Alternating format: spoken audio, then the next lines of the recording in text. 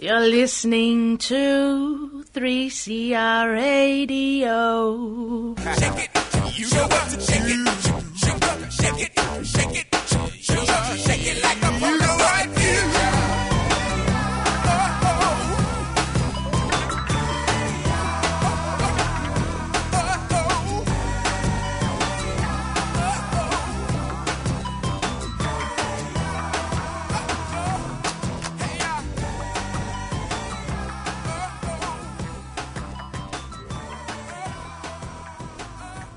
Outcast with Hey Ya. Great track. Seriously. Great How can clip. you not dance to that? I know, the clip with the Beatles-esque kind of thing going on. We were bopping away. Yeah, right. All right, so it is 11 after 4 and you're listening to In Your Face on 3CR with Yvette and James, and we are joined by Angela Bailey. So she is the curator of We Are Here, an exhibition of contemporary artists' exploration of their queer cultural heritage, which will be showing at Midsumma Festival. Welcome, Angela. Thank you. James. Wow, it's kind of like the intersection of the gay and lesbian archives and works in the State Library of Victoria being interpreted by various queer artists. Yeah. One of the pieces really jumps out at me. It's by Archie Barry, and it explores a photo from the State Library of Edward D. Lacey Evans, exploring the complexities of transgender visibility and invisibility. First of all, who was Edward de Lacey Evans?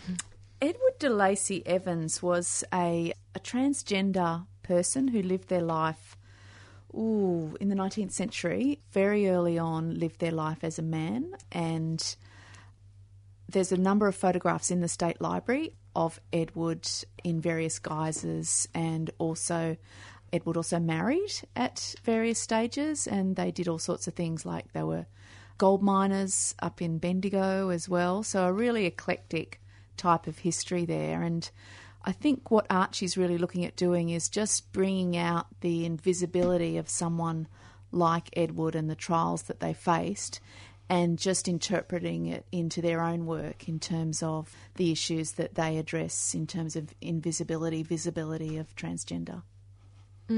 So We Here involves the collections from the State Library Victoria and also the Australian Lesbian and Gay Archives. So how have you worked with that? Yeah. Well, we sort of gave the artists a bit of a free rein to explore both collections. So if there was something that they were particularly interested in, then they went sort of looking for it. So a lot of the artists have engaged with the State Library in a way that they're going and sort of looking for themselves within that collection. So looking for their sort of identities within that collection. So how they identify as queer people. And what's sort of looking back at them in terms of the collection. It's a similar sort of thing with the Australian Lesbian Gay Archives. Obviously, they've got a lot more sort of content, but it is also about what sort of identities and are reflected back at our community, and what we can sort of see in terms of bigger institutions is that they don't necessarily sometimes have that full diverse range of our various communities and cultures. And it's been one of the things with LGBTI histories is that they're often not part of a general sort of discourse around history within those institutions. So for you, what's the most striking image in We Are Here? Well, the artists are still sort of chipping away and devising their works, but they've all sort of shown a fantastic interest in delving into the collection. So Archie's work with those little old carte de visite photographs of Edward de Lacey are going to be incorporated into some performance work by Archie. So that's pretty exciting. And then someone like Peter Lambropoulos is really doing a bit of a mash-up of these fantastic sort of videos of various drag queens from also dance parties and that sort of thing. So, yeah. Can we talk for a moment about, so Midsumma folk have referred to as queer culture making, or the importance of queer culture making. So with something like We Are Here, how's that really contributing to? Yeah, I think I guess what is exciting for me is that the artists are really excited too about creating new work. So creating new work in terms of the curatorial brief of engaging with the collections. And I think that's how it fits in with the Midsumma, creating sort of queer content. And also I think it's really important that it's another way of accessing our history and accessing our collections, is that we bring a contemporary gaze onto it to sort of bring out some of those stories rather than a sort of a more staid museum type environment. So you're a curator. You're curating We Are Here. I imagine, well, I know you've done lots of exhibitions over the years. Is there one really important aspect that you always find yourself focusing on to kind of just keep it all together when you curate? So you don't go crazy. Yeah, I feel a little bit crazy today. You know, sometimes. Do you? Yeah. Do you? Yeah. I feel mean, crazy all the time. I always feel know. crazy. I know. It's sort of, the vibe out there in the street is a little bit crazy. But what keeps it together for me? Or just something you always tell yourself, to stay on track so you don't go off the rails. I'm very much a visual person, so I Right. do sort of put myself into that headspace of like the visualness of seeing it on the walls and seeing the Right. artists, happy with their finished work. So is that the rule? Make sure you see what it's like on the wall. Well, see what it's like in the space, I Yeah, guess. right. The great thing about being in the State Library is they've got a fantastic team of people there and working with some of their designers and things to just sort of create a space that really sort of pops this exhibition out and. Your background was in photography. Yeah, that's right. Yeah. Yeah. And, How did you go from that to curating? And do you ever incorporate your own work? I do. Into these- I oh, do, right. yeah. Not in this instance. But for me, it was very much, I just found that I was doing more and more exhibitions. And so I sort of to go down that path of curating. And what really interests me is sort of working with collections. So whether they be community collections or the bigger state collections. And then getting a real community engagement with the exhibitions as well. So, yeah, it's great. Does We Are Here have a political theme? I think in terms of a political theme, it's got, I guess, a political theme of visibility and, sometimes that lack of the invisible or the erasure of LGBTI stories from, our sort of mainstream sort of institutions sometimes. Not so much that it's happening now, but it did definitely sort of happen previously. So it's about getting those stories out.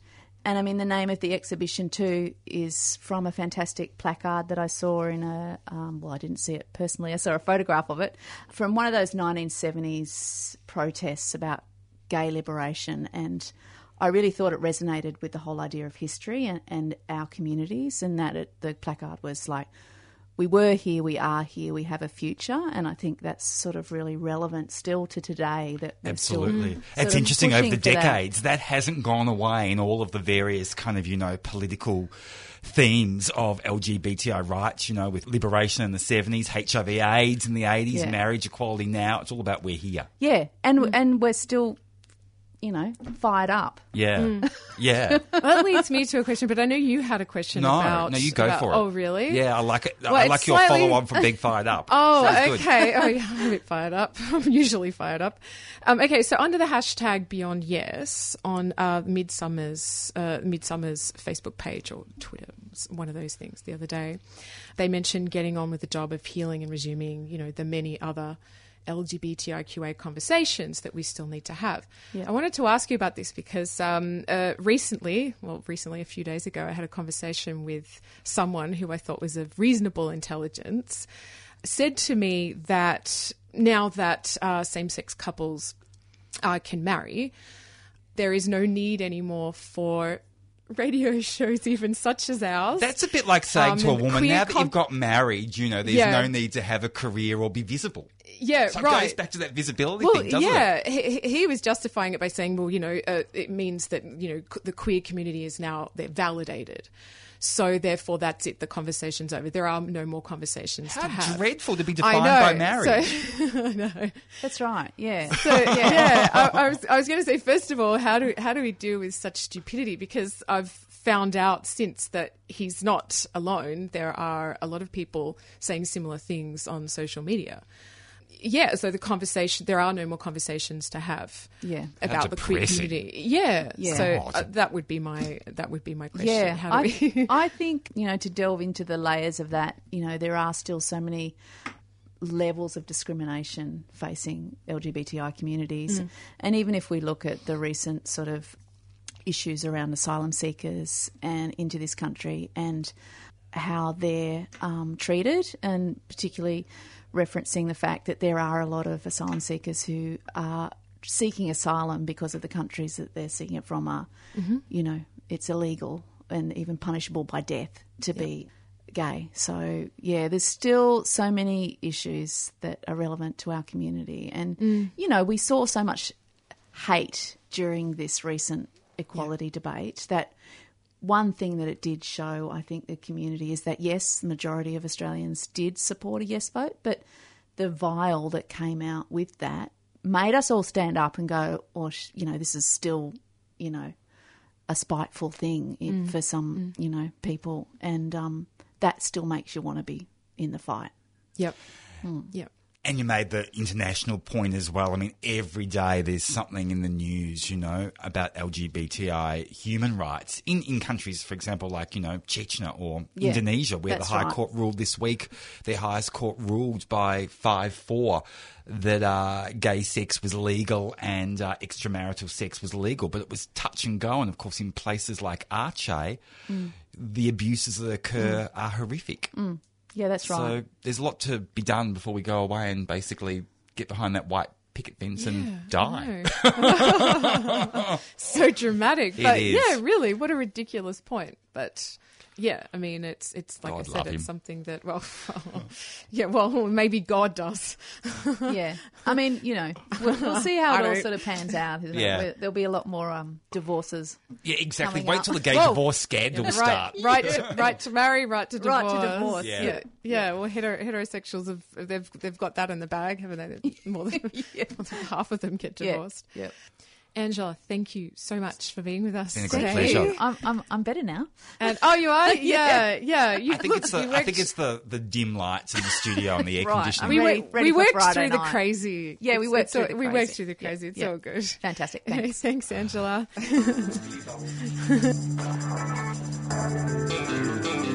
He got me so mad, I jumped through the buckle. I hurt him so bad, cut the bone through the knuckle. I don't give a fuck if I can't see, cut my eyelids wide open like the Wings of a butterfly. I sing for my supper, I dance round the ring and run rings round these other guys. When it's crunch time, I won't be undermined, but won't throw a punch. I'm talking about fucking rhyme. High jab with another line, mouth guarding, but I still got my tongue in my cheek, my speech. So I'm refined, make my own mother cry. Ain't no sign of mine, ain't no alarm at night. Can tell by the way I say it, love it, I said, but crush a start. I step, I tuck down left and send you lullaby with machetes to you, but until I'm ready, cause that bloody eye's the window to your soul, bro. I'm pulling down your shoulders high. Never been scared of life, but what you pass me by from my bed. And I've never felt so alive, and my eyes have never looked so good. And some of you might step at the bottom bomb, and we can watch the whole world come home. Now just loosen your neck from side to side and rumble, young men rumble, young men rumble. Young men rumble.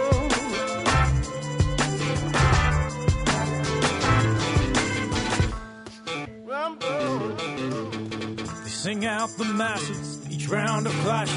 Every swing down to damage brings out the savage. The ring sounds, a cling bound, a bandage brings round. Only this thing's bound to madness. Call me on the road, call me on a joke. Corner a line, a lure can final stop me from your throat. Provoking the beast, my blood boils, a notion of peace. And such toils the face of hopeless defeat. Shrug off a glance, switch stance, throw one in advance. It comes at the dance, romance, the blood on our hands. Rappers try to throw a bow, these hacks ain't fighting toe to toe. It ain't for lack of trying, it's just that they're dying, won't let go. It takes a particular touch, the way to deliver a punch. If the game isn't vicious enough, then we play to the haters and giving it up. Let them come, let them fall down now. Said it once, said it all around town. I get it done, Della gonna get them hung. When I come, better run, better haul that south. I've never been scared of life, but what you pass me by from my bed. And I've never felt so alive, and my eyes have never looked so good. And some of you might step at the bottom bomb, and we can watch the whole world come home. Now just loosen your neck from side to side and rumble, young men rumble, young men rumble. Young men rumble.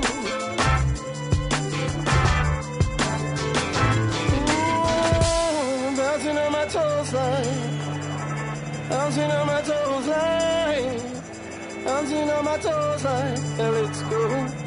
Let's go, let's go, let's go. Bouncing on my toes like, ooh, I'm bouncing on my toes like, bouncing on my toes like, yeah, let's go. Let's go, let's go, let's go. I've never been scared of life, but watch it pass me by from my bed. And I've never felt so alive, and my eyes have never looked so good. And some of you might step with the body bomb, and we can watch the whole world come home. Now just loosen your neck from side to side and rumble, young man rumble, young man rumble. Bouncing on my toes line. Bouncing on my toes line, bouncing on my toes line, and let's go, let's go, let's go, let's go. It was Niles Barkley with Who's Gonna Save My Soul. Yeah. Yeah. Great track. You're listening to 3CR Radio. The family edition of Archer magazine is being launched tonight at the Mechanics Institute in Brunswick. It features themes around polyamory, infidelity, HIV and gay men, trans kids and fat femme visibility. On the line we have Dani Weber from Archer magazine. Welcome, Dani. So excited to be with you today. Great to have you on board. Now, look, I love your magazine. It describes itself as the world's most inclusive publication. Why? Totally. Well, Archer Magazine, I just think we really work hard to prioritise lesser heard voices. So you'll find every issue really crosses a huge span of different perspectives, and really that lack of censorship or being worried about what people will think, what an audience will think, just being really true to those people's perspectives. All right. So what is the story behind Archer magazine? So Archer Magazine was founded by Amy Middleton, and this is its 9th issue. It comes out every 6 months, and it's been a huge labour of love. I've come on as events coordinator recently. I was actually published in the Day Bears issue last year. And yeah, basically Amy just didn't see a magazine like this, didn't see a magazine that celebrated inclusivity, lesser heard voices. And also, it's not specifically LGBT. It's not specifically queer. So it's a magazine to celebrate sex, gender identity. And of course, it's a huge crossover, but it's not just a gay magazine or a lesbian magazine. It's something to span across so many different types of experiences. So the topics that Archer covers seem to be as diverse as human sexuality is. So you've got I've read stuff about masturbation, polyamory, sex addiction, asexuality, being Aboriginal and gay, and even sex and aging. So how do you source writers for such diversity? Totally. I think a lot of it happens through different networks, and the team itself is quite diverse as well, with lots of different experiences. But yeah, we have writers from Melbourne, from Sydney, from Australia, but also internationally as well. And I think there was an article in the last issue which was from a writer who's actually seeking asylum right now, in detention. So it can be from that broad range of experience, whether they're in Australia or not. And it's basically about, I think, reaching out to different communities. So Archer Magazine is well known amongst different communities, which is really great as well. So we have a lot of people pitching and keen to be involved. So tell us about Abby Mag, who features on the cover of the latest Archer, and how she fits with the family theme. Well, I think that this shoot, it's so exciting to finally have had it happen, having the Fat Femme shoot to the front. I'm not personally super familiar with her work or the actual thing in terms of this shoot. That's probably more of a question for Amy. She's not here right now, I'm sorry, because actually she's super pregnant and she's about to actually go on maternity leave. So what I'd say about Abby Mag is she's fat, she's black, and she's incredibly sexy. Oh. Yeah, exactly. So it's wonderful. And this whole issue is just about family, but also in the sense of the family we create around us and the inclusivity we have with the people around us and the way we surround ourselves with a diverse range of people. So yeah, family's a real self-defining, concept, isn't it? It goes well beyond biology, and I think that's a real kind of, lesson that the LGBTI community can kind of, really teach the world about how that can be embraced. Mm. Definitely, exactly. And so we have our launch tonight, and it's about, celebrating the family, the Archer family too, because we come together every 6 months, and it really is a tight-knit family. I think you can have so many different lenses of that, and especially in the LGBT community, when some people are estranged from their actual biological family per se, be able to choose the people around you who have your back no matter what's so important. Mm. You mentioned censorship just at the beginning of the interview here. So what is Archer Magazine's experience with censorship? Well, first of all, is Archer online an online publication as well as printed? So we Have more of a focus on print. We do have a lot of online articles that come through, and they're fantastic as well. And you'll find that around 6 months after a print issue has come out, those articles will start to appear online as well. So release them a bit later. But, it's holding a magazine in your hand. A lot of people aren't as into that anymore, but it is such a beautiful physical publication, so we have a huge emphasis So on have that. you run into issues with censorship or distribution problems? Yeah, great question. So I can speak to specifically the last issue 8, Spaces.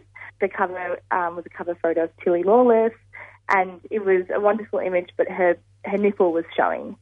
And she would have been completely comfortable with that being on newspaper stands, magazine stands. However, we would have been censored by those stands. It would have limited our actual reach. So Amy, the editor, made the decision to actually put a removable sticker across the nipple saying, "Uncensor me," so the actual buyer could actually, and the actual reader could actually peel the sticker off if they wanted to have that. But in order to have it on the stands, we actually had to, have the sticker on there. So that was quite an interesting. And it's thing quite to grapple erotic with. doing that almost, isn't it? Yeah, I was just thinking. It's kind of like, a reader interactive, a reader erotic interactive. Hey, look, I'm really fascinated by how you guys survive as a magazine. I mean, how do you stay alive on print and paper when so many magazines globally are folding? Yeah, great question. I don't know the complete details of this, but from my perspective as the events coordinator, our events are one of the biggest things that bring us in revenue. So tonight's a really huge fundraiser, and honestly, because Archer is so inclusive and is so committed to really representing the community, it has a lot of respect, and I think people really do want to support it. Even every event, when I think, we need some volunteers, I put the call out there, and I'm overwhelmed by the response. So you have people who, yes, of course, donate, people who come to these fundraisers, and people who are committed to buying the magazine and really proud to display it in their homes. So honestly, it's not the most lucrative thing. I think being in print is still a struggle for sure. Don't want to paint it as a dream picture, but I think because of the way we actually carry ourselves and actually represent the different communities, that's what makes it making it successful. How necessarily or not provocative is Archer magazine? Oh, interesting question. I think once you're inside the magazine, the actual cover, it has to have a certain amount of censorship, for example, to be on the stands, but inside it's kind of no holds barred. But we don't be gratuitously sexual or anything like that. It depends on, I guess, someone's personal views and perspectives, but people often know what they're getting when they're getting Archer, which is a really raw, honest, non-gratuitous, but like insightful view into something to do with sex, gender, identity, which can be provocative, but yeah, I think it's just the honest truth. Do you think hard copy magazines will make a comeback, just like cassettes are now making a comeback and like vinyl made a comeback? In fact, it's made a couple of comebacks. Do you think that, this era of everybody reading things online or on their, devices, do you think that will wane and we'll see a resurgence of print? I think so. I think Archer is the kind of magazine that people who don't really read magazines are happy to buy. And I think will we see a resurgence? Maybe in something as infrequent as this, given that it's only every 6 months. I think people really look forward to it, look forward to holding it and having it on their coffee table, for example. But who knows? I'm personally really into the internet, really into the online world, and I'm really glad that we do have the online presence as well, for sure. So why do you think Archer is so attractive to people that normally don't buy magazines? It's almost as if it's an emblem, would you say? It's where's the street cred come from? What's the affinity? Great question. Well, I think one thing is that we don't take ourselves too seriously. We really just want to represent the community. So if we stuff up, we apologise. For example, some events in the past haven't always gone best. We've had like a conflict with the booking and you could barely hear the speakers, and we just apologised for it afterwards and made as many amends as we could. So I think some institutions, corporations, organisations try and save face a lot. Whereas if someone called us out, if someone let us know something was wrong, we would just say thank you and move on and try. If someone said we weren't diverse enough or we represented something in a detrimental way, I think we would keep moving on. I think that a lot of people, especially young people, want to see more humility from organisations. And certainly from the LGBTI press, which in the past has had quite a tense relationship with the community and has been accused of all sorts of things around gender and, chauvinism and exclusion and racism. So you guys kind of have transcended that. Great observation, honestly. And, a lot of, people who are quite suspicious of different organisations or publications quite critical see Archer as genuinely always trying to keep up with what's important and genuinely trying to find those lesser heard voices, not just saying it, but not just tokenising people, and actually paying their writers, their contributors, and actually, like it says here, fat femmes to the front, prioritising people who don't always get prioritised. So you see that over and over again. I think that builds that trust. So do you pay union rates? For the writers, contributors? Or I don't know the answer to that because I'm the events coordinator, so I couldn't pick that one. But yeah, I think as a writer, I was happy with what I was paid as well. So, yeah. So you don't get paid 5 cents a word? No, yeah, exactly. It's I think a pretty general rate. It's not a huge amount, but yeah, it's really amazing. And for me, having been published in it around this time last year, it opened up a world of opportunities as well because the people reading it really cared about what I'd written about, which was doing drag, and it was just incredible. I was about to ask you what your piece is about. Yeah. Doing drag. So you perform drag? Yeah. So I'm a non-binary drag performer, mostly drag king, and I wrote about that topic, being non-binary and doing drag. And not only was it really rewarding because I love Archer, every magazine I've read, I've learnt something, thought it was incredible, but then so many opportunities came my way out of that too. And then when I was approached to be events coordinator, I was like, yes, of course, I'd love to. And the team that do make the magazine happen were all pretty much volunteers, so we're happy to do it. Oh, that was my next question. Yeah. How many volunteers actually partake in Archer Mag? Yeah, how many make it happen? Oh, off the top of my head, maybe it's around 10-ish in Sydney and in Melbourne, mostly in Melbourne. And yeah, we have May's events, and we have 2 different editors who help Amy. Amy will be handing over the reins to someone else as managing editor as well as she goes maternity leave, which is, I think, a big step for her because this has been her baby. That's the story, honestly. It's been her baby, and she's always sat there behind the scenes. But yeah, today will be kind of her send-off as well. Well, Dani, it sounds awesome. Thanks, Dani. It's been great. Good luck tonight. Bye. Bye. See ya. Bye. You've been listening to a 3CR podcast produced in the studios of independent community radio station 3CR in Melbourne, Australia. For more information, go to allthews.3cr.org.au.